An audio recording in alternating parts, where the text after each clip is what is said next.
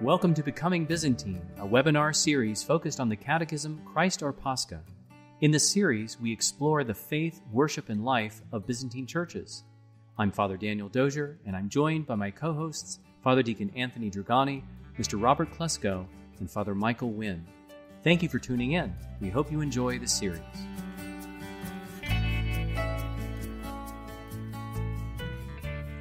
Glory to Jesus Christ. Glory forever. Welcome to our current Becoming Byzantine webinar. Great to be with everybody again. Great to see everyone as we journey through Lent. Happy commemoration of St. John Climacus today, the great saint who gave us the ladder of divine ascent. So hopefully your Lenten journey is progressing nicely. So it's good to be with everybody again. Before we get started, always a good idea to begin with prayer. So Father Michael, would you lead us in prayer, please? Sure. As this is we're starting the fifth week of the Great Fast, and on Thursday morning or Wednesday evening, wherever parish decides, we're going to sing the great canon of St. Andrew of Crete. So I thought I would take one of the stichera from the Wednesday evening Vespers, the night before the Matins, and make that our prayer today. In the name of the Father, and the Son, and the Holy Spirit. Amen. In my wretchedness, I have fallen among the thieves of my own thoughts. My mind has been despoiled, and cruelly have I been beaten. All my soul is wounded, and stripped of the virtues I lay naked upon the highway of life. Seeing me in bitter pain and thinking that my wounds could not be healed, the priest neglected me and would not look at me. Unable to endure my soul-destroying agony, the Levite, when he saw me, passed by on the other side. But you, O Christ my God, you were pleased to come, not from Samaria, but incarnate from Mary. And in your love for mankind, grant me healing and pour upon me your great mercy. Lord, we thank you for the gift of this fasting season. As we prepare to celebrate your Passover, your Pascha, we ask, Lord, that you continue to heal us of all woundedness, to bring us into your joy, into your life, and into your communion. Bless our time together tonight. We give glory to you together with your Father, who has no beginning, your most holy, good, and life-giving Spirit, now and forever and ever. Amen. Amen. Very good. Thank you, Father Michael. Appreciate that. All right. So, as we normally begin our sessions together, just to get acquainted, introducing everyone on our panel this evening, our special guest, right? First and foremost, Father Michael Wynn. Father Michael is a priest of the Ukrainian Catholic Archeparchy of Winnipeg, up there in the Great White North. And he's the English language editor of the text that we've been using for this series, Christ Our Pascha, published by the Synod of the Ukrainian Catholic Church. So, Father Michael, always a pleasure to have you on. Thank you. Thank you. Next up, Father Daniel Dozier, a regular with the Becoming Byzantine series, kind of the brains behind the operation. Father Daniel is a priest of the Ruthenian Catholic Eparchy of Phoenix. He is also the author of the 20 Answers on Eastern Catholicism book, published by Catholic Answers Press, a very, very helpful guide for an introduction to things Byzantine. He also is the founder of In Ministry Development, which is the Byzantine series. So, Father Daniel, always good to see you. Good to have you with us again. Thank you, Robert. Glad to be here. And Father Deacon Anthony Dragani, always good to see you. He is a deacon, a Ukrainian Catholic deacon, doctor, and the creator of the very, very helpful east2west.org. That's east, the number 2, west.org. Another great website for an introduction to things Byzantine. So great to see you again, Father Deacon. Thank you, Robert. Always good to see you as well. And sadly, we're missing tonight our regular producer, Miss Bianca Gill, but I'm sure she will be back with us next month. She's probably wrangling her children, which is something I can certainly appreciate. It's a full-time and sometimes it's just too much going on for a mom. So Actually, she says she's here, so I just got to know. good. I'm gonna go ahead and admit her to the panel. So Perfect. it's great. I'm glad she's able to join. Let me see. Perfect timing. Yeah. Because honestly, I don't know what we would do without Bianca. I don't think we would get through. We would get lost, and everything would crash. It would crash down upon our heads without her. My humble self. My name is Robert Klesko. I'm a deacon candidate for the Archdiocese of Pittsburgh. So got one more year in the deacon program. So please keep me in your prayers. And my brood is, in fact, they're sleeping right now, at least like 5 out of the 6. We kept them up late last night watching a movie. So we cannot do these without the support of our audience. We rely on you for attending. We rely on you for questions. We rely on you for your financial support to keep this good work going. So if you would like to make a tax-deductible donation to keep this ministry ongoing, I am posting a link there in the chat. You can go to parish page. He's got a nice giving section there, and down at the bottom left, there's a little box that says Support Becoming Byzantine. If you click on that, it's really, really simple to make a donation, and that is just very, very important and helpful. All right. Also, if you happen to miss any of these Becoming Byzantine sessions, we have a YouTube channel called Becoming Byzantine, and that link is coming in the chat to you right now. If you could go to that YouTube channel, subscribe, and leave a like for any videos that you happen to like. Those things help our algorithm, our YouTube algorithm, so that if people are searching, Byzantine Christianity on YouTube, our stuff gets shot up to the top. The more likes we have, the more subscribers we have, just helps everybody out. So that is our housekeeping for right now. And now to dive into our topics for today. But before we dive into Christ our Pascha, we thought, being as on the Feast of the Annunciation this past week, the 25th, our Holy Father, Pope Francis, in communion with the bishops of the world, asked the Universal Church to offer a consecration to the Immaculate Heart of Mary of the whole world, of all peoples, but specifically Russia and Ukraine. So this is a very, very historic moment, a very sacred moment. But it might be, the Immaculate Heart of Mary is a Western devotion. It's not particularly well known in the East. We have our own, Marian devotions.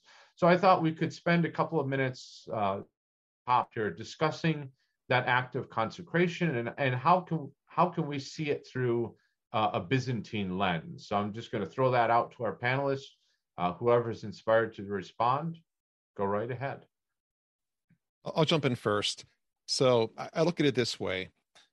Whatever imagery is used, whether it's, Western or Eastern, Sacred Heart or not, Immaculate Heart or not, I think the key thing is this is really an act of entrustment, entrusting this horrible situation to the intercession of Our Lady. And I know some people got a little worked up about the language being seen as too specifically Western. Frankly, at this point in time, I don't care. I think any kind of prayer is welcome. And of course, we can approach this prayer in our own tradition, in our own way. But the fact that people are praying about the situation and giving it to Our Lady, I think is something really, really worth celebrating. One thing that I experienced on Friday, so as you know, bishops all over the world were doing this, right? Now, my bishop, he was actually in Poland right now trying to help the refugees. But locally, the Roman Catholic bishop invited myself and my pastor, Father Andrei Kelt, to their cathedral. They had a mass for the Annunciation, and then they did the consecration, and it was amazing. The cathedral is huge, and it was standing room only. The bishop was amazed at how many people came, and people were there because they care about the situation in Ukraine. They care about the Ukrainians who are suffering, and everyone there poured their heart into praying for this nightmare to end. So again, whatever the specifics are, it was all about giving the situation to Mary, and it was a beautiful, moving experience. Yeah, I would echo that. We did for our Byzantine Catholic shrine. Right now, we have the only the only Catholic Marian shrine in the state of Washington. And so I realize my image is frozen there. But we have the only Marian Catholic shrine in Washington, and so we took the opportunity to make the consecration. But we used a prayer that was slightly different than the one that the Holy Father had provided. I went back and found an act of entrustment, act of consecration, if you will, to the Theotokos that had been written primarily by St. John of Damascus. And so we used that particular prayer to St. John of Damascus, and then incorporated into that prayers of entrustment and consecration for both Russia and Ukraine. And so, I think it's possible to find a language around this idea of filial entrustment and asking for the prayers and intercession of the Panagia, the All Holy Virgin Mary, without losing any of our Eastern identity. And it's tough to beat St. John of Damascus. In fact, what I'll do is a little bit later, I'll upload a copy of that prayer for those who might be interested, just to kind of get some of the unique language that St. John used, if you'd like to pray that prayer. Very good. Father Michael, anything to add? I agree. Some people talked about the word consecration, and I think it was you, Father Daniel, on your Facebook talked as an act of entrustment, and that's exactly how I understand it. And I think of the prayer that we offer to the Mother of God on the first 2 weeks of August, and how we supplicate her for aid, and that we continue to ask for her supplication for Ukraine and for Russia. It couldn't hoit, it's actually, we understand the Mother of God to be the foremost intercessor. And so asking her for her prayers for Ukraine and for Russia to end the war, for peace, but also for forgiveness and for dialogue to take place. I think that's important. And we prayed at our parish. We had this service, and instead of the usual prayer, we put in the prayer that Pope Francis had prayed. I thought it was a very beautiful prayer. Mm-hmm. It was longish, but it was very good. People told me, we were waiting for you to mention Ukraine and Russia. It comes at the very end of the prayer, but it was there. It was there. So. Yeah, and one other thing that I would add to this too is this Sister Vasa, who's a wonderful Russian nun and member of ROCOR, who's also opposed to the war, and she had expressed something which I thought was very interesting. This idea of the Immaculate Heart of Mary being a devotion that originates in the doctrine of the Immaculate Conception. And that, in fact, is not the case at all. And I just wanted to make a comment about that, because I kept hearing this repeated even by some Byzantine Catholics. And the fact of the matter is that the devotion to the Heart of Mary as a separate devotion, you find its roots in St. Ambrose and St. Augustine. More formally, you start to see something emerging in the 12th and 13th century. This is long before this idea of the Immaculate Conception is settled in any way, from a doctrinal or dogmatic point of view. So this idea that somehow or another, she felt that it would be offensive to the Orthodox, that potentially, even though they'd appreciate the prayers, to be consecrated to the Immaculate Heart of Mary, when it just appears to be more of a confusion because of the association with the word immaculate, which, by the way, appears all over the place in Orthodox liturgy in reference to, oh, Immaculate Virgin. I mean, you can find that pretty much anywhere. So it's one of those things. I think it's more the specific devotion to the Heart of Mary but the word immaculate, because it doesn't really resonate, Immaculate Heart doesn't really resonate in the Orthodox or the Byzantine tradition. I think they immediately assumed it had something to do with the Immaculate Conception doctrine or dogma. So anyway, I just wanted to point that out. Yeah. Very good. I think Robert's frozen. I think he is too. While he's frozen, I'll take this opportunity to tell you that I uploaded the Act of Entrustment, so it's in the chat. So if you want to download that, you all have access to that now. This originates primarily from St. John of Damascus, with some edits and modification there too. So, good. Am I back, everybody? Okay. All right. Good. Yeah. Sorry about that. My internet has been shoddy of late. You know, the devil is always at work attacking our internet connection. But just to add and to kind of conclude this topic, I can relay the experience that I had. My eldest son and I attended the local Roman Catholic Cathedral of St. Paul's in Birmingham, and the service there. You know, I was told, oh, it's going to be short, going to be a short service.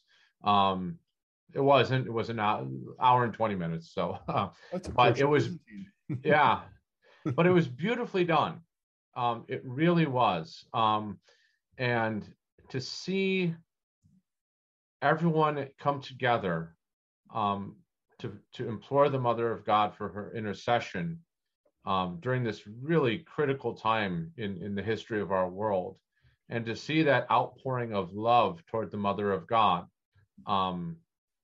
was really important.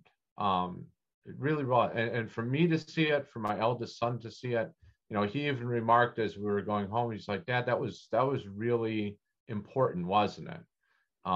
You know, and he recognized that.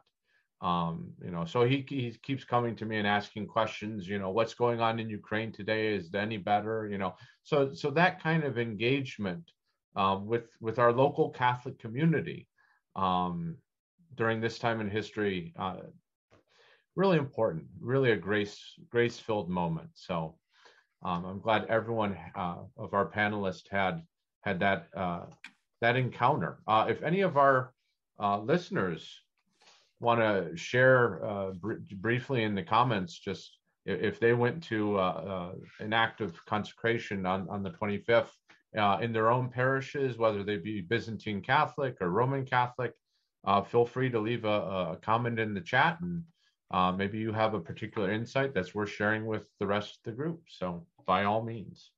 Two really quick things. Number one, if anybody had questions from last month's webinar, feel free to put your questions or comments in the chat. If you have any questions about the material we're going to cover today, which is the mystery of repentance and the mystery of the Holy Anointing. So those two great mysteries of healing in our church among the 7 sacraments. By all means, put your questions in the chat and we will try to get to some of those today. Your questions are a fuel for our panelists. Really, you fuel the conversation, so the more questions we get, the better. And of course, if we can't get to everyone's questions, we do take them down and we will try to get to them, or at least some of them, in our next webinar next month. So this evening, we're talking about Christ Our Pascha, paragraph numbers 447 through 469. Again, on the 2 mysteries of healing, the mystery of repentance or confession or reconciliation, and then the mystery of holy anointing. So Christ Our Pascha starts with the mystery of repentance or confession. And in Christ Our Pascha, number 451 to 452, I thought it was particularly interesting because it discusses this mystery as part of the struggle of the spiritual life, kind of that struggle to confront our own weaknesses and to work through them. So, Father Daniel, I thought I would pick on you because you're still a baby priest. Yep. What insights can you give us from your pastoral ministry as to how this mystery brings healing to our weaknesses? It's a great question. I have to say, for me, hearken back to my first experience as a layman going to confession. And I was in graduate school in Virginia and was attending during the 6-week time period Holy Transfiguration, or HT as it's called, in McLean, which is just a wonderful parish. Father Joseph Francavilla of blessed memory was the pastor there. And I remember for the first time going to confession in the Byzantine tradition, and I walked up to the icon of Christ. And there Father Joe was standing next to the icon. And I was facing Christ, and I was confessing my sins. And I had this tremendous sense that this was, first of all, not just a sacramental encounter, it was a personal encounter. And so the priest was standing beside me as a witness to my confession. And so as I was pouring out my sins, I suddenly had this deepening awareness of this encounter with Christ that was as vivid as, the healing that we heard about today, in Mark's gospel, where suddenly, Christ is hearing me, he's hearing my need, and he's healing. So this for me became sort of the root of an understanding of confession that changed my life. And it was part of the reason, one of the things that really drew me into the Byzantine tradition was this sense of, Christ touching me, healing me, speaking to me through the ministry of the priest, but I'm making my confession to him. So I try to bring that into my own sense of what's happening in the confession. We call it the mystery of repentance. It's also called a baptism of tears. I see myself as being a witness to the words that a person is speaking to Christ. And at their confession, I say, thank you for your humble confession to the Lord. I always try to remind them. In fact, when I would go to confession, I'd say, Father, I want to tell the Lord I'm sorry for this.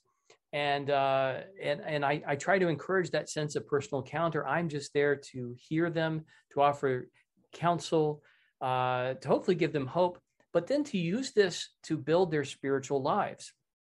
This is a liturgical action, which means, in a sense, it's really an act of praise.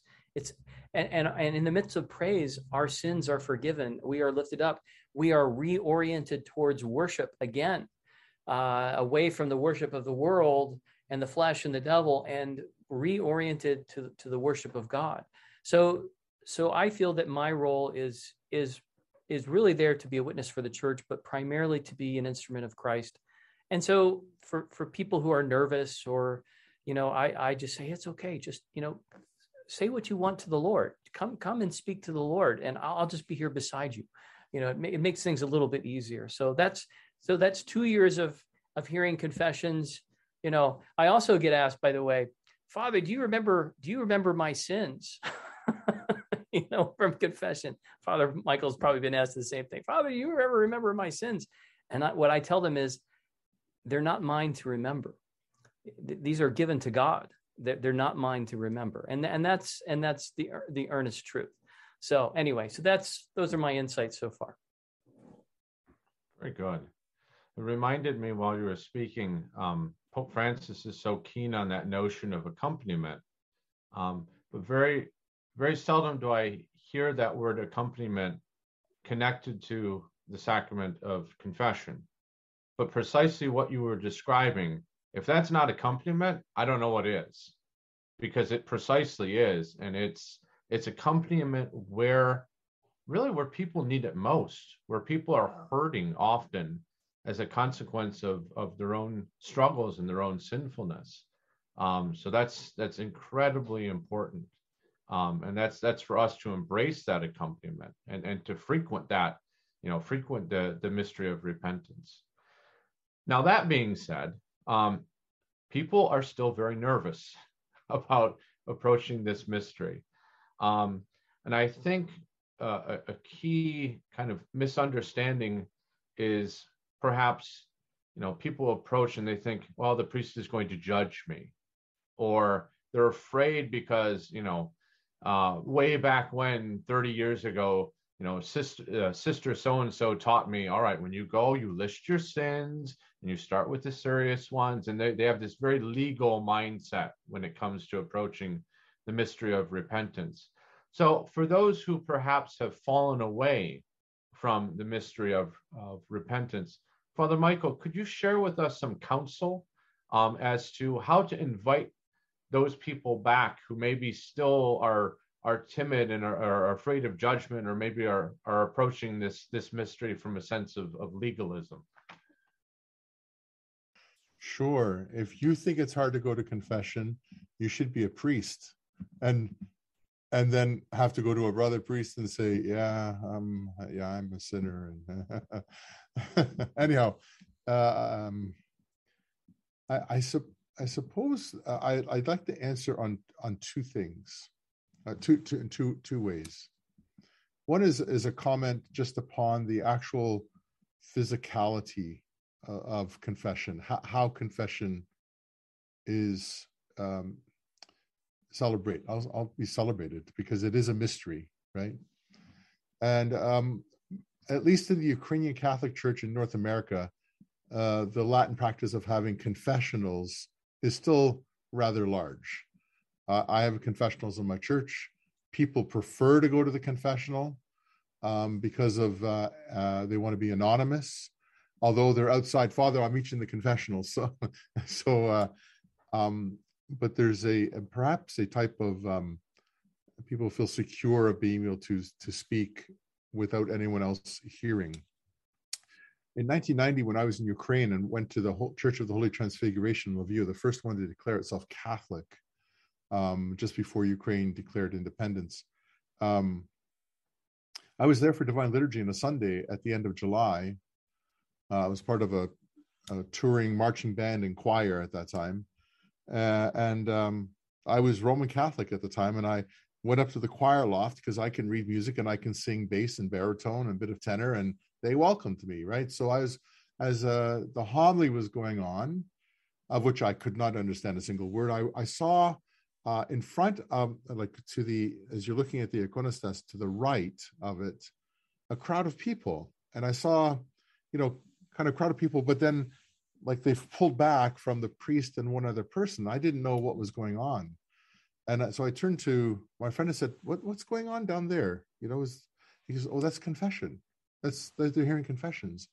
And I just had my mind blown, because here I saw confession happening.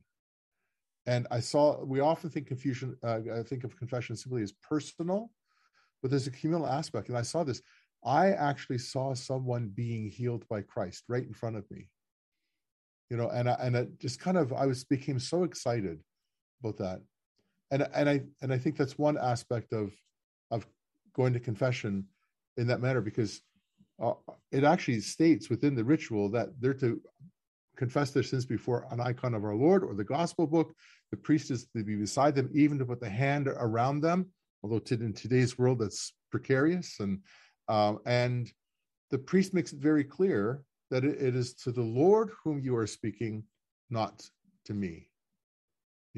I'm here simply as a priest to hear your confession on behalf of the Lord. Father Daniel, you mentioned that as a minister of the Lord, but and to receive that confession, to receive that contrition, and in the apostolic gift that has been given, to either forgive or, if need be, withhold, which is a very rare thing to happen. So that's one, I think, the physicality and the openness to that. When it's out in the open, I don't think that any sort of legalism can actually be there. You have to protect for, privacy. And if there's people singing, that's a guaranteed privacy. The second is I think, the second point is this. And I'll just use this a real life example. It happened in a confessional, by the way. But this young woman came, and she had been away from the church for close to 20 years, and she was invited back by a friend, and she had been coming to church for a number of weeks, maybe a couple of months already by then, and she just simply. She said at the beginning, I'm afraid to do this. And I said, well, you mustn't be afraid, because because the only one who's here is the Lord and me as his priest, and there's no judgment. I think that's important even to say there's no judgment, even in the ritual. This is at the back, the service of penitence in a book called Repentance and Confession. It says right here, the priest shall say in a cheerful voice, right? My brother, my sister, be not ashamed that you have come to God and to me, for it is not to me that you confess, but to the divine physician before whom you stand. And when we use that language of divine physician, who's for healing, right? I think that's what warmed her. She made her confession. And as a priest, I've been hearing for 29 years. And as a priest, sometimes you just befuddled as to what to say. And I remember there's a quiet, and I said inside, Lord, what should I say? And all of a sudden I said, well, welcome home. And she broke down in tears. It happened to be the very words that she needed to hear, unbeknownst to me. Welcome home. And when we approach confession, the priest first, I think, because his attitude is going to be formed by what he believes confession to be. Father, you mentioned that, it's the sins are not for me to remember. As much as I can remember, I can't remember the sins of the people. Maybe there's one or two, but I figure that the Lord has allowed me to retain that, only that I may become an intercessor for them for a period of time until that fades. But I suppose that if a priest looks at sins like an Emmanuel, like if you've robbed the store of a candy bar and this deserves this, that, or the other thing, or you've committed adultery, therefore you can't receive communion for 17.76 years or anything like this. There's type of manuals like this. This is very, very legalistic, but there's no involvement of the person of the priest as a priest within the ministry of that. Today's gospel leads to an insight of the approach of the priest. And Metropolitan Anthony Bloom makes this observation that it's not just looking to the power of Christ to heal, but looking at his compassion as well, how he asks those questions. How long has this been? He who knows everything. How long has this been, in order to elicit a response of faith and the words, Lord, I believe, help my unbelief, right? So I believe that as much as we as priests are constantly for ourselves and for our parishes are seeking the compassion of Christ for our own people, then in the confessional, we won't be legalistic and therefore will be a calming voice to allay the fears that those who have had past experiences, and there are bad experiences, and I think important for us to teach from the pulpit about confession, not just in the confessional, but from the pulpit, and to detail it for people about how our loving God, compassionate and merciful, is waiting for us, and it's hard to admit our sins, yes, but the restoration is beyond that hardship. Yeah. Absolutely. That's beautiful. Thank you very much, Father Michael. It's a beautiful reflection. Father Deacon Anthony, to you next. I want to talk about how we as Eastern Catholics approach penance. For our Roman Catholic brothers and sisters, the concept of receiving a penance is kind of a part of their approach to the sacrament. You go, you receive absolution, but you're kind of hanging out in this limbo type of phase until you do your penance. For us, as Byzantine Christians, penance is kind of an optional part of the sacrament. It certainly can be given, but it's not it's not mandatory to be given. So what's our unique approach to penance in connection with this mystery? So what both Father Michael and Father Daniel said about confession, reconciliation being about healing, that really is the key. The whole mystery of reconciliation is a mystery of healing. And in the Eastern churches, the Eastern tradition, that's always been the main emphasis. It's an experience of healing. Now, in the West, there was a period of time in which they kind of moved away from that language, and they talked about it more in terms of temporal punishment, and forgiveness and satisfaction. And in that particular paradigm, you had to perform an act of penance to satisfy your temporal punishment. So what happened in the West was you had these detailed manuals that were written in order to say what penance was appropriate for what sin, because the issue there was, how do you make up for the sin accumulated, and how do you deal with satisfying justice for it? So that became very much the emphasis in the West, never in the East. And in fairness, today the Western Church has really moved away from that to a large degree. Their language is much more like ours today. But in the East, it was always about healing, and the priest was always viewed as the physician of souls. You see that language a lot in the Eastern tradition. The priest is the physician of souls. Just like you go to a medical doctor to get physical healing, you go to the priest to get spiritual healing. And as a physician of souls, penance was always seen as the medicine that the physician would prescribe. So in the East, penance, when it was and is given out, is always seen primarily as a remedy. It's something that's designed to help you to heal from the damage of sin in your life, or to give you the strength you need to be freed from slavery to sin. So it's seen as a medicine. Whenever you go to the doctor and he or she treats you, the doctor doesn't always prescribe something. There are many times you can go to the doctor and get treatment without having medication prescribed or remedy prescribed. In the East, it's the same way when you go to confession. There may not be a situation in which a remedy must be prescribed. And in those cases, the priest may not give a penance. But it really comes back to the whole idea of healing. It's about healing in the East more so than anything else. Very good. Thank you, Father Deacon Anthony. Yeah, I'm just pondering on that. I think, going back to what Father Daniel and Father Michael were talking about and their experience with this mystery.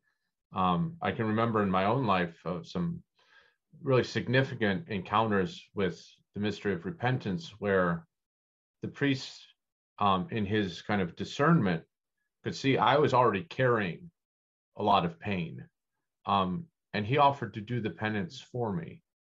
And I thought, in terms of that, it just shows a pastor's heart, and that accompaniment and that healing. Oftentimes the people, the doctors and nurses that do treat physical illness, and I'm thinking particularly of the doctors and nurses serving in Ukraine right now, dealing with war injuries. They take on that pain that their patients have, and they suffer with them, that compassion, right? As part of the medical profession, that compassion is also part and parcel of the church's approach to the mystery of repentance. So very, very important. All right, Father Daniel, I want to upturn the apple cart a bit. So many people, and we've all had those occasions where we've sought out a confessor because they don't know me, right? We go to that other parish because that priest doesn't know me, and I can make my confession and wipe the slate clean. But really, that's not part of our Eastern tradition. In fact, the great monastic fathers, the Desert Fathers, and really in general, our spiritual tradition encourage us to foster a relationship with a regular confessor, right? So what spiritual benefit comes from having a regular confessor? Boy, that's a great question. I think, so I look at it like this. The prayer of forgiveness, and the one that I typically use, it mentions the penitent by name. And I even say, you may, Lord God and Savior Jesus Christ, by the grace and mercies of his love for mankind, forgive you, insert name, all of your sins. And I, Daniel, an unworthy priest, by his power given to me, by him, do forgive and absolve all your sins. I look at that calling forth the name. Now, of course, in all of our mysteries, we give the mysteries according to the name of the person. And so they hear their name and they hear that it's the Lord who's forgiving them, right? That's a very special moment. And that's, I think, one of the things that is a benefit of not being behind the screen, right? Because Christ calls us by name, he calls us and he heals us by name as well. I think about confession a lot like the raising of Lazarus. Our Lord stands at the cave and he calls out, Lazarus, come forth. As a priest, we are speaking the name of the penitent in the cave of their heart, and they are resurrected by God's grace spiritually. It's a powerful moment. It's a moment like the raising of Lazarus. Spiritually, they come forth from the cave. They are raised to life again. That's, it risks becoming something transactional, I think, if you go out and shop for a priest. If you're just looking for a priest to, because they don't know me, and I most of the priests that I talk to and have talked to, and they say, there's nothing new under the sun, when it comes to confession. You think, oh, I've got this really unique sin, it's like, well, maybe not, there's only a certain limit to the variety of ways that we can fall. But the main thing is that when you're coming before Christ. And to the extent that I can say it again, this and what Father has said and what I've said, and Father Deacon Anthony, you are coming to Christ, the divine physician. And you should feel that joy of the resurrection when you leave. Your life has been healed. You have been resurrected in soul. And St. John Chrysostom says it's not even to the angels that this power has been given to forgive sins. As mighty as the angels are, it's given only to lowly priests who are sinful, by the way. And as Father Michael mentioned, we go to confession, and it is humbling. I take off my scuffia, and I take off my cross, and I go in just in my cassock, and I lay my sins before the Lord and my brother priest. It is a humbling moment, but you know what? That's the Christian life. So I guess that would be the thing I would say is, if you're shopping for a priest, you're turning it into a transaction. If you go to your priest, who is your pastor, who knows you, who can call you by name, that I think it engenders more of a healing moment in reconciliation with the family of God as well. Absolutely. Thank you, Father Daniel. Thank you. Our Lord's words, do not be afraid, spring to my mind. So easy to do with the mystery of repentance is to approach with fear. But our Lord is constantly telling us, do not be afraid. Do not be afraid to approach him. So, all right. Our last question concerning the mystery of repentance, but I think it's an important one. We've spoken a lot about what the mystery of repentance is. And this is for anybody on the panel to just jump in.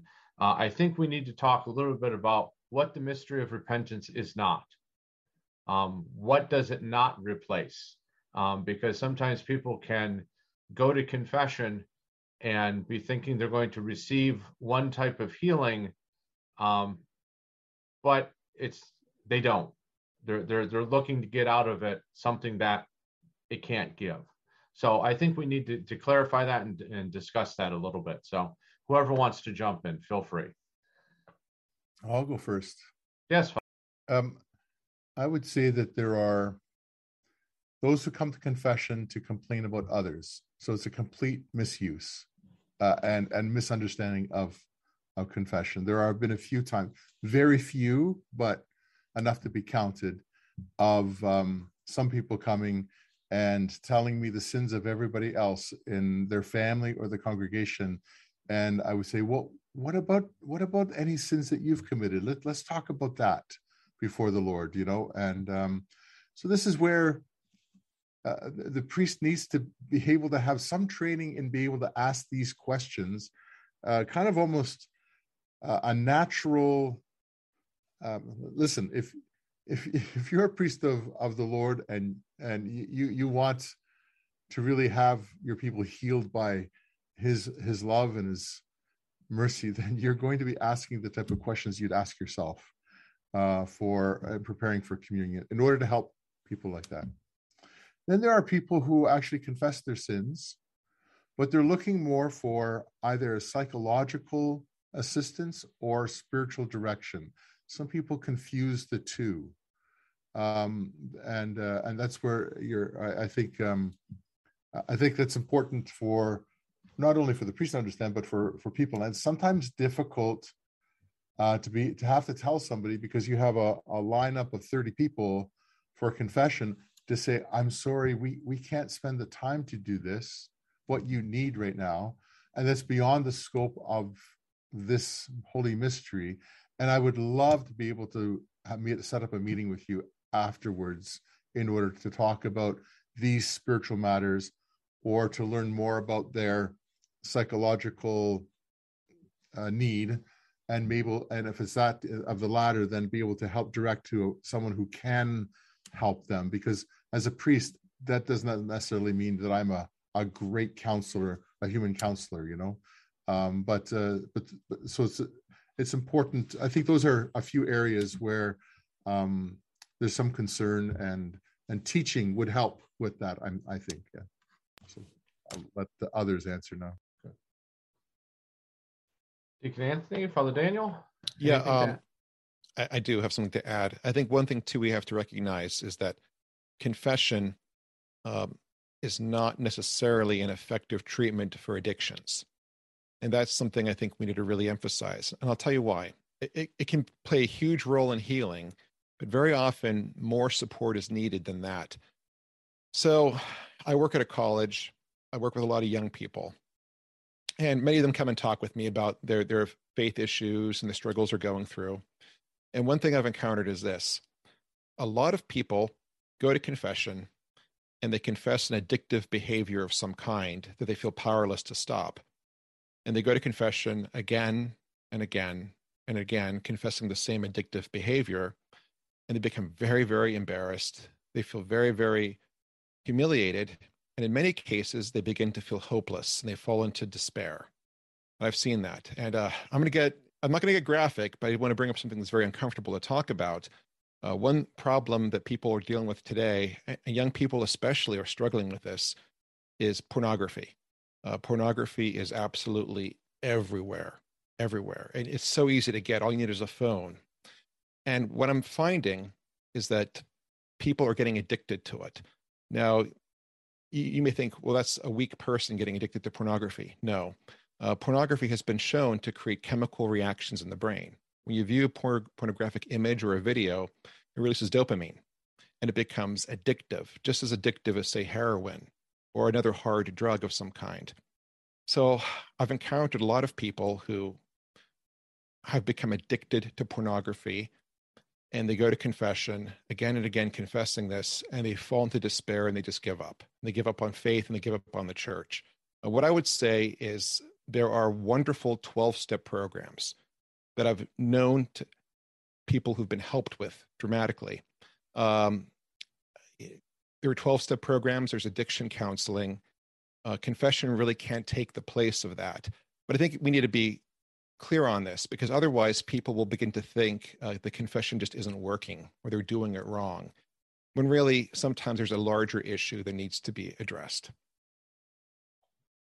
Very, very important point, Deacon Anthony. Absolutely. Thank you. Thank you for bringing that up. Father Daniel? Yeah. So two thoughts come to mind. One, confession is not the beginning of repentance. Confession is the culmination of repentance and a life lived in repentance. There are some people who kind of see it as, and this kind of goes back to a little bit of the transactional nature of that. Well, I'll just go and take my dirty laundry in and I'll get it clean and I'll take it out, and then I'll get all clean, and I don't have to worry about it until then.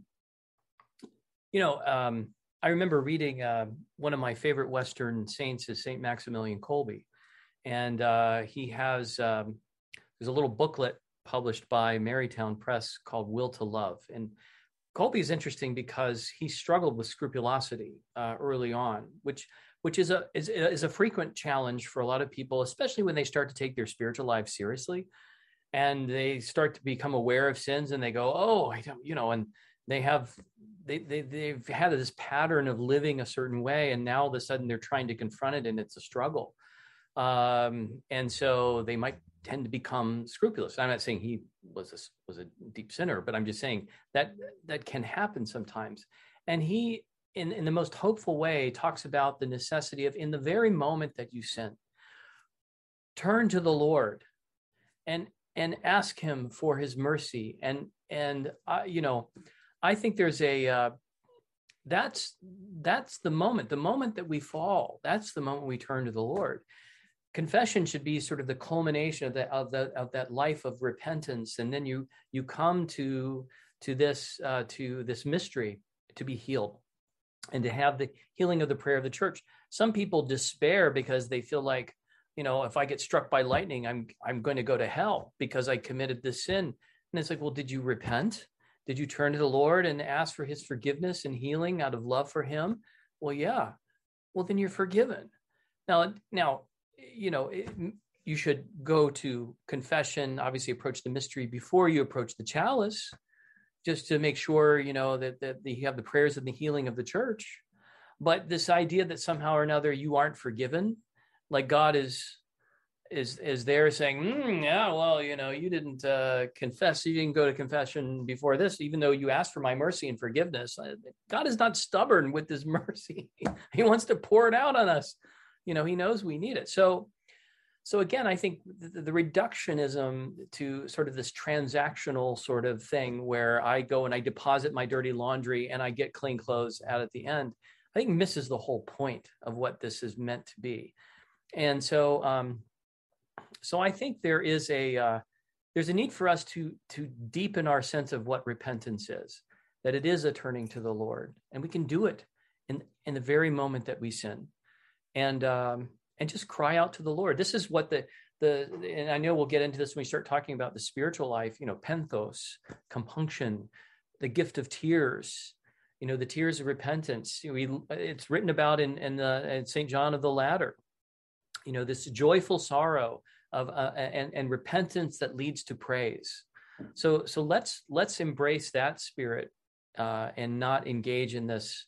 And again, just turning it into kind of a, deposit our sins, get grace as a result. That's not what confession is about. Yes. Very good. Thank you, Father Daniel. Before we move on, we do have a question from our participants, and this is a really good one. This is a good question. So I want to make sure that we cover this one because I think we're having a very good conversation about the mystery of repentance. So I'd like to prolong it just for a little bit longer. And this is for anybody on the panel, but it is very important, an important distinction. So Turner asks, we often pray for the forgiveness of sins, voluntary and involuntary. Could you please explain the category of involuntary sin? What exactly is it? What are some paradigm examples of such sins? And why do such sins need to be forgiven if they are involuntary? Can I jump in? Please do. So I think we have to understand what sin actually is. And very often we tend to think of sin as a person breaking a rule or something that you experience guilt for. I did this bad thing and now I have guilt for it. If you look at it that way, involuntary sin doesn't make any sense. If it's something you had no control over, why would you be guilty of it, right? But the word sin in Greek actually means something totally different. The word sin does not mean to break a rule. It means to miss the mark. That's the meaning of the word sin, to miss the mark.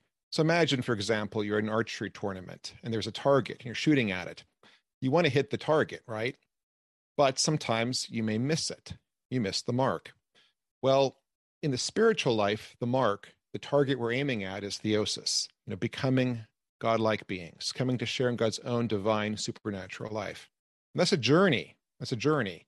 We're walking in the direction of God to become more and more like God. Sometimes, though, we go off the path. We're no longer heading towards the target, but we go off the path. Just like the arrow can miss the target, we can move a little bit off the path and go in the wrong direction. Anything that really takes us off that path towards theosis, that's what sin really is. And it is possible to do that involuntarily. There are things you can do that take you off that path without you necessarily consciously thinking about it, or something that's become habitual. So in that sense, it may not necessarily be something that you're experiencing personal guilt for, but it's still a sin because it takes you off the path. So I think if we look at it that way, it makes a bit more sense. Absolutely. Very good distinction. Father Michael? I would add to Father Anthony's words that so there are some things that we may say or do that actually may harm or wound or offend another. And it's not intentional whatsoever. There's no act of the will on that. And it may be due to carelessness on our part, but there are that does happen, in our lives. You can. I won't give a concrete example, but that happens. So we can harm others unintentionally, and that can be an involuntary sin. Yeah, I would only add again quickly two things. There is that prayer that we have in the usual prayers, usual beginning prayers. Most Holy Trinity, have mercy on us. O Lord, cleanse us of our sins. O Master, pardon our transgressions. O Holy One, come to us and heal our infirmities for the sake of your name. Within that category, I think maybe under transgressions, there is that aspect of involuntary sin that just may be weakness or something that we, or that probably also falls in the category of infirmity, but something that isn't necessarily something we deliberately choose, but yet the Lord is leading us, as Father Deacon Anthony said so well, towards that theosis, that divine likeness, and anything that is not representative of that likeness, that's what we want the Holy Spirit to transform in our life.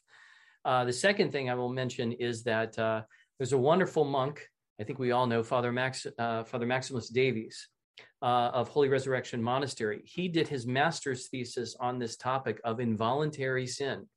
And it's tremendous. I read it years ago, and I wish I still had it. But the good news is that OLTV, in their new streaming service, has a whole series of talks, and he walks through the whole patristic roots. And I just started going through this. It's interesting that this came up. I just started going through this, and it's marvelous. So OLTV, Jack Fiegel's, the work that Reader Jack Fiegel does, it's worth getting into because he contrasts a little bit of some of the Augustinian mentality. I say more of a hyper Augustinian because I love Augustine. I'm not a person to beat up on Augustine, but I do think there is an aspect of sort of a hyper Augustinianism around a view of human nature that isn't healthy, and I think the sort of the corrective, the Eastern corrective, without descending into Pelagianism, but correcting some of the anti-Pelagianism, extremism of Augustine, I think gives us a good balance. And I highly recommend Father Maximus's teaching on that. Very good. Thank you, Father Daniel. Yeah. All right. We've spent a lot of time talking about the mystery of repentance. Now let's transition to talking about the mystery of holy anointing. So in Christ Our Pascha, this is talked about in paragraphs 462 to 469. So 462 to 469. And one point that really struck me was in Christ Our Pascha 466, which discussed the communal aspect of the mystery of holy anointing. So often we we think about holy anointing as being very private, something private between the sick person and the priest. We have this image of the priest rushing to the hospital and doing an anointing, and certainly those things happen. But the way Christ Our Pascha presents it, holy anointing is a very communal thing. So Father Daniel, why is that communal aspect of anointing so important? And how do we as Byzantines witness to that importance? Well, I think, first of all, we need to say that the biblical witness on this is very clear. If you look at the Epistle of St. James, where we have the mystery of anointing first mentioned, and you're calling the elders together to say the prayer for the healing of soul and body, essentially, which is very much part of the prayer that we pray. So there wasn't this sense of, like you're saying, sort of more of the privatized aspect. Well, of course, even in confession, it wasn't this privatized aspect like in the early church, and also as Father Michael mentioned. So it's really the church coming together to pray for the healing of the individual, and ideally, it would involve multiple priests coming. I know very recently we had a priest who died in our eparchy. Died of cancer, and the priests of the area came together to do a service of anointing for this before his death, obviously, and it was such a beautiful expression of priestly fraternity to come and pray for this priest, and there are pictures of it on Facebook, and but that's the norm. So we've kind of departed from the norm, but for pastoral reasons, this character of the individual priest coming in, and I get calls to go to the hospital. I'm part of the consortium, if you will, of the Catholic churches in this area. We've got like 20 or 30,000 Catholics and only 5 priests. So I'm on call to the hospital from time to time to go anoint. And it's one of I love this part of my ministry, by the way, to go in and to be with people and to pray with them and anoint them. So that does happen individually. Now, the other part of it too that I think is important is that we don't just have these services of the anointing at the hospital bed or at the deathbed. I think the East tends to be far more generous with the use of this particular mystery for the healing of soul and body. And we will even, of course, we have the one service a year, but it can be more than that during the Holy and Great Week, where we have on Wednesday the anointing. Everybody gets anointed. Everybody comes forward to receive the holy anointing. But we don't just do it then. We do it at particular feasts. We have, for instance, in Seattle, north of us, they have a beautiful icon and a great devotion to St. Pantaleimon. And I've gone up, and we have multiple priests, and we get people coming up, and we're all just anointing people, and it's for the celebration and honor of the feast of St. Pantaleimon. We do anointings at feast days sometimes, or at least at shrines and pilgrimages. Uniontown has a great tradition of doing that. We do it here at Our Lady of Perpetual Help. We'll give the anointing. And, of course, I think some of the reticence has to do with the fact that it's not just for the healing of body, it's for the healing of soul, because with this comes the forgiveness of sins. Now, granted, a person should have the disposition that they are truly repentant, and if they have anything that's a little more weighty matter, that they will come to mystery of confession. I will oftentimes hear confessions after the anointing service if anybody wants to come and make a confession. But it's I think that communal sense originates in the epistle. I think it's part of the organic part of the celebration, the full celebration of the mystery.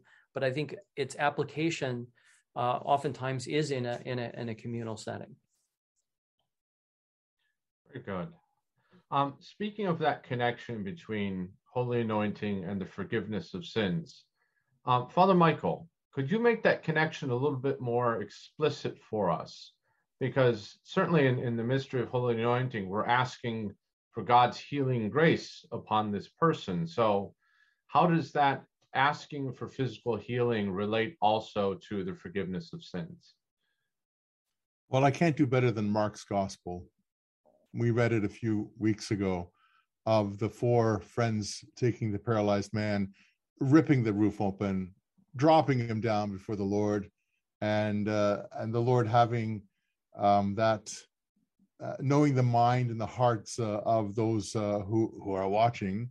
What is easier to say, your sins are forgiven, or get up and take up your mat, right? He just said, go take up your sins are forgiven, take up your mat and walk. And so he makes very clearly the connection of forgiveness of sins and of healing. In this case, it was physical healing. And it's interesting because the holy anointing is not necessarily just for physical healing. And this is, we think of that, I agree with Father Daniel that the East has had, I think, in her history, a little more liberal application of this holy mystery amongst the faithful of God's church than what the Latin church has had. Although, to be fair, the Latin church, I think, has changed in the last 20 years, I'll say. It was very rigorous on it being you have to be very sick for whatever it is, like you're going to die sort of thing, whereas the East has understood to be something very serious. So I've had people who, I remember a very beautiful woman, Ancient of Days. She could sing. So every day she was at church, she just sang her heart out. And then she told me, Father, last time I went to see the doctor, I have pancreatic cancer. Oh, I'm sorry to hear that. What is your prognosis? And he said, 2 months. I said, that's not much time. She goes, oh, that's okay. I'm ready. And I said, well, Helen, would you like to receive holy anointing as a sacrament? And she said, well, I thought that meant you're dying. And I said, oh, no, it's just for serious illness. And for most illnesses, not the common flu or anything like that, or sniffles. And she said, sure. So the next day, after the liturgy, we set a chair up in the church, just as it is prescribed within the ritual. And I asked her to sit down. And when the time came for the anointing, we went through the service. And this is the communal aspect that you were speaking about, Father, earlier. You know what happened? Naturally, people got out of their pews. And I might pop a tear because it's just so beautiful. They came up behind her and they all laid hands on her. And if they couldn't reach her, they laid the hands in the person in front.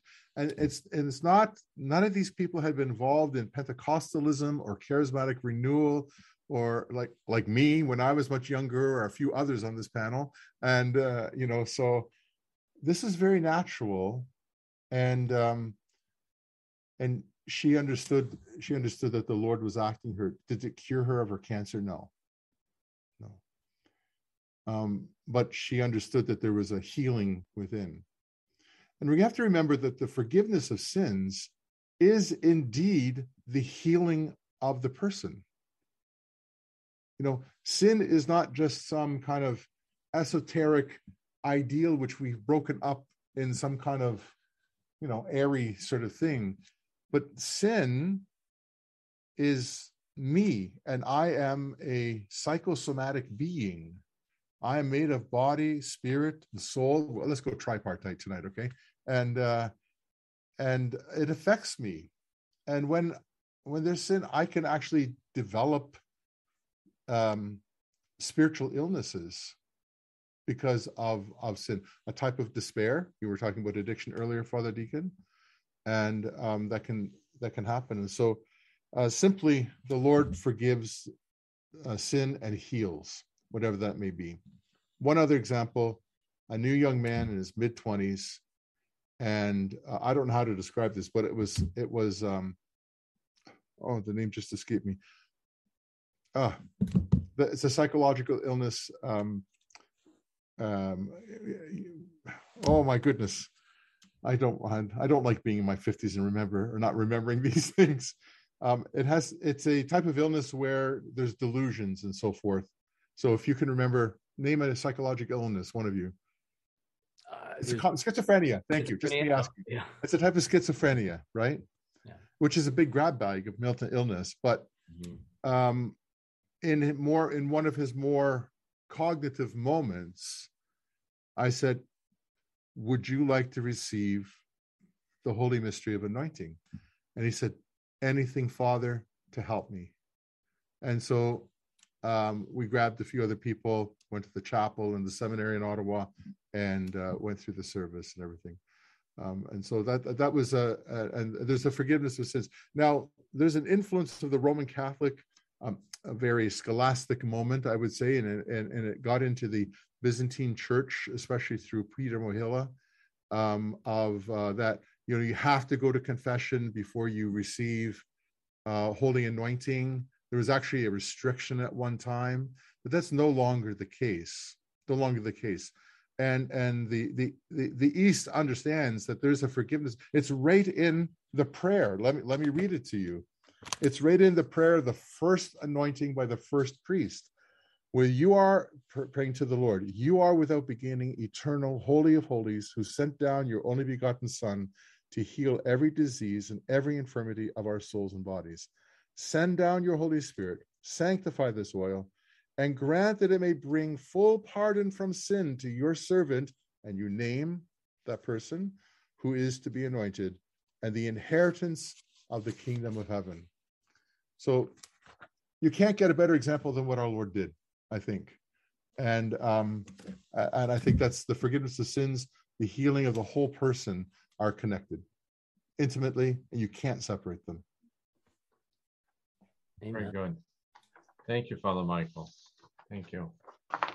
All right, Deacon Anthony.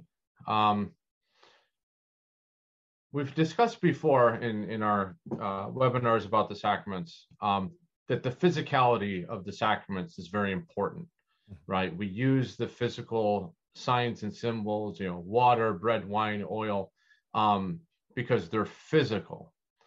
Now, particularly with the sacrament of holy anointing, the symbol is oil, and in the ancient world, oil was used frequently for health. So there was a direct connection.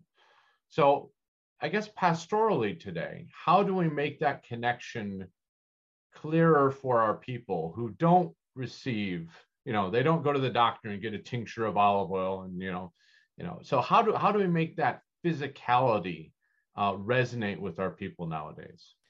Yeah, it's one of those things that require some education, some explanation, especially about history. So, historically in the ancient world, oil was associated with healing, specifically olive oil, right? In ancient Greece and the ancient Mediterranean world, olive oil was seen as having tremendous healing properties. And for that reason, it was extremely valuable. Like Homer, for example, in his writings referred to olive oil as liquid gold. It was that important. And Hippocrates, the father of Western medicine, he talked about the healing attributes of olive oil. He actually he had like a list of 60 different ailments that you'd prescribe olive oil for, both to ingest it or to rub it on yourself. So, for us, the anointing with oil, the oil itself, symbolically represents the healing that's taking place on a more spiritual level, so that the two are very much connected. One thing that's interesting, though, and I find this fascinating, is that the word for oil in Greek is eleon. And the church fathers in the East would comment on how eleon is very, very similar to eleison, which is the word for mercy in Greek, Kyrie eleison. And when they would talk about God's mercy, some of them would always reference back to the idea of oil. The oil was used for healing, and they would say that God's mercy was a healing mercy. We tend to think of mercy as being about forgiveness. I did something wrong, show me mercy. But they would talk about mercy being a healing thing, like the oil that heals us. So I think that's a beautiful connection as well. Absolutely. Father Michael, Father Daniel, anything to add? A couple of quick thoughts to kind of build on what Father Deacon Anthony says. I think it's noteworthy that the placement of the anointing mirrors the anointing of chrismation.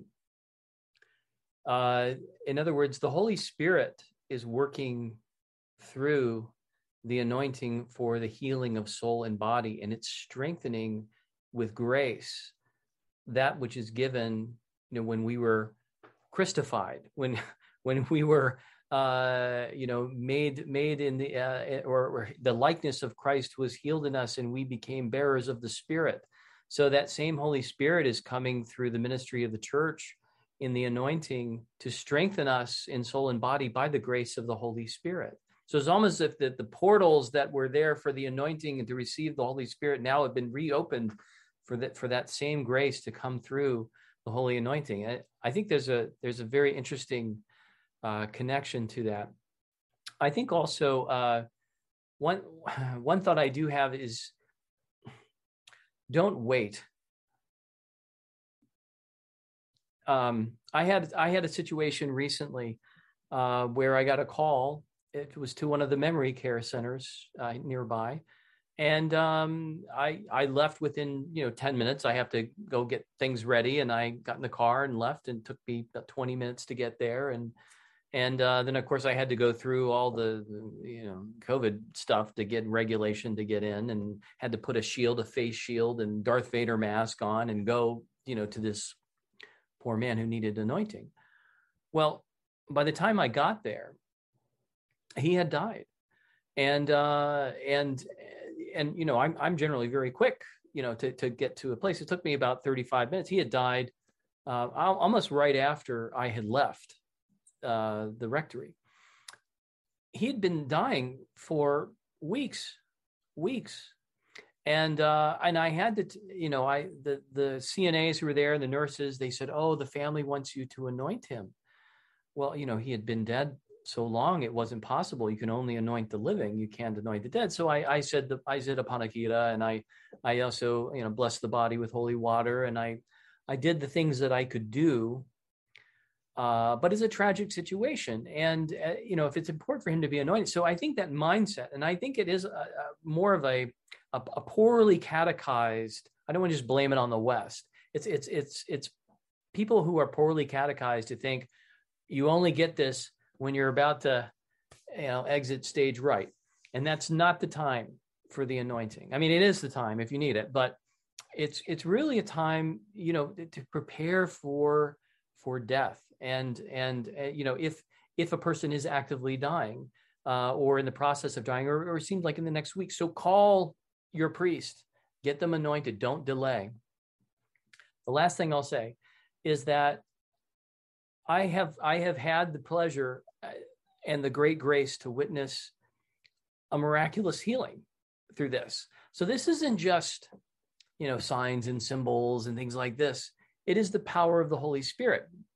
And I don't say this, it's like, oh yeah, Father Daniel is, I laid my hands on people and they were healed. It's nothing to do with me. It has everything to do with Jesus Christ and the Holy Spirit. I did have that happen once, and I'm sure Father Michael in 30 years has had a number of experiences like this too. I had a woman who was actively dying. I mean, like within hours, she was to die. I came in and anointed her. I came back the next day to do another anointing, and one of the nurses saw me in the elevator. I wear my cassock, and I go in, and they're like, "Is that the guy? is that him?" And I'm like, what did I do? And they said, that woman you anointed yesterday who was actively dying. I said, yeah, she's all better now. She's up, she got her own room, and she's no longer in this thing. She's not actively dying anymore. I'm like, well, praise God. I said, it's a combination of, Jesus Christ and the sacraments and good healthcare. So don't think that this is just something that's, it's just one of those rites of passage out of life. It's the Holy Spirit moving powerfully through this. And I am in wonder that these things do happen, but they do happen. You'll hear this in a documentary on anointing of the sick that Sister Anne Lazalka is putting together. I told this story for a kind of I guess it was pre-Christmas. I guess it was for the Eparchy of Toronto online. and she wanted to include it. So I'll just do it quickly. I was called to the hospital here in Winnipeg, and to the neurology department. There, I went in and I always go see the nursing station always first because they have a good handle of what's going on and who to be aware of amongst the family members that may be, trying to get money out of their parents or something who are dying and stuff like that. It's helpful. And so I asked, I said, oh, well, he's brain dead. His body has not given up. The heart still beats, he's still breathing, but the brain, there's no activity. And so we're just waiting for that to happen. His daughter's called in and her husband, they'll be here in a few moments. I said, great. So I went in and I really believe I just talked to the person as if they were awake, because they are a human being. And just because the doctors say he's brain dead, I believe that there's more than just the physicalities of life. And so my name is Father Michael. I'm going to anoint you at the request of your daughter. I understand you're Ukrainian Catholic, and the daughter showed up. The husband showed up a few minutes later. We went through the service. I asked her to read the epistle, which is from James. And she realized as she's reading it, if there's someone sick among you, they are to call the presbyters of the church who will come and anoint with holy oil and make a prayer for healing. And she realized this is happening right now. And so she became emotional.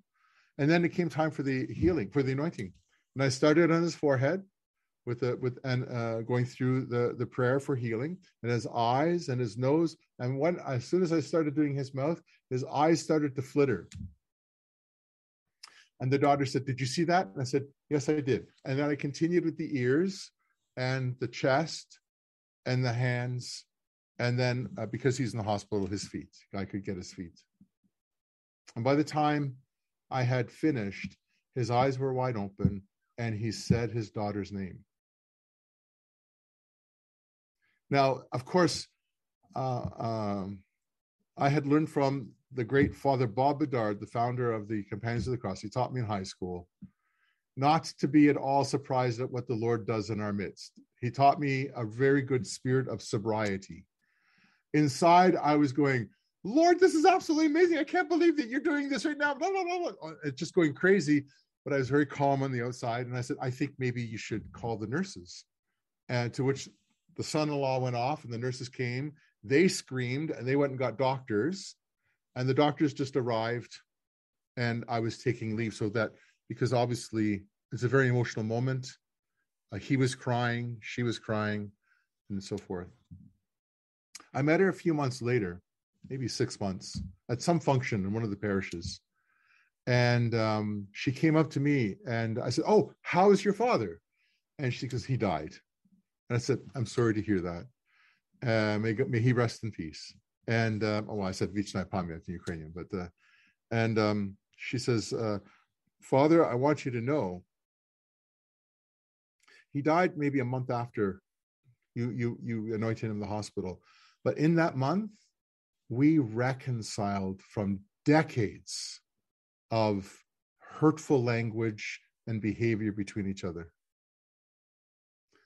And there we see the effect of the holy anointing, of that holy mystery. It's beyond our comprehension. It's ineffable that this can happen. But the Lord did this for the salvation of not only two people, but now through a documentary, many others will hear about this, And I'm just in awe at what the Lord does. I'm not at all surprised. It's like I'm not at all surprised in the confession of hearing sins. There's nothing that surprises me anymore. Not after 29 years. And even though I may be very excited inside, I mean, if we really believe that God lives among us, Znami Bo, God is with us, then we should actually expect these sorts of things to happen. We really should. And when they do happen, not to be extremely joyful, but joyful, and to acknowledge that this is because of his great compassion and mercy and love for us. Yeah. Amen. Amen. What beautiful stories from your ministry, Father Michael and Father Daniel, of the power of the mystery of holy anointing. Really, it is a powerful, powerful mystery. So powerful that we've come to the end of our time. But before we go, I think a parting gift should be given to our wonderful audience. So Bianca, if we can do one more book giveaway before we close for the evening, I think that would be very, very fitting. Absolutely. I think you guys know the drill. Pick me in the chat.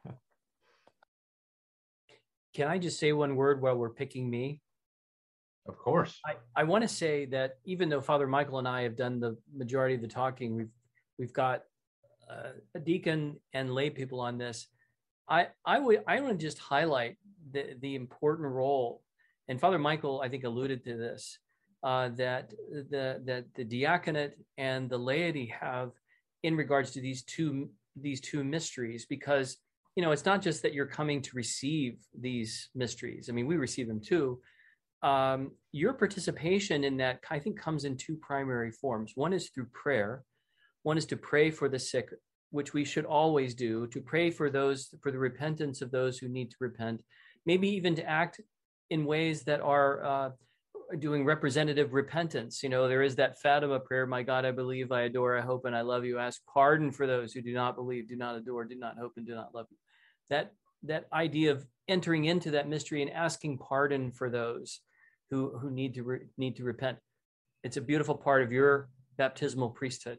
The second thing, and mine too, the second thing is to catechize, to teach, to help people to understand what these mysteries are, and to come to the priest. That this is why Father Michael and I are here. The deacon, there's a lot of craziness in this world about deacons not wearing clerical garb in hospital ministry. I was a deacon for 12 years. My dad's been a deacon for 14 years. We always wore our clerical garb in the hospital. Why? Because if someone grabbed us and they said, Father, can you hear my confession? I used to always say, well, no, but I can hear your confession. I just can't do anything about it. I said, let me see if I can find a priest for you.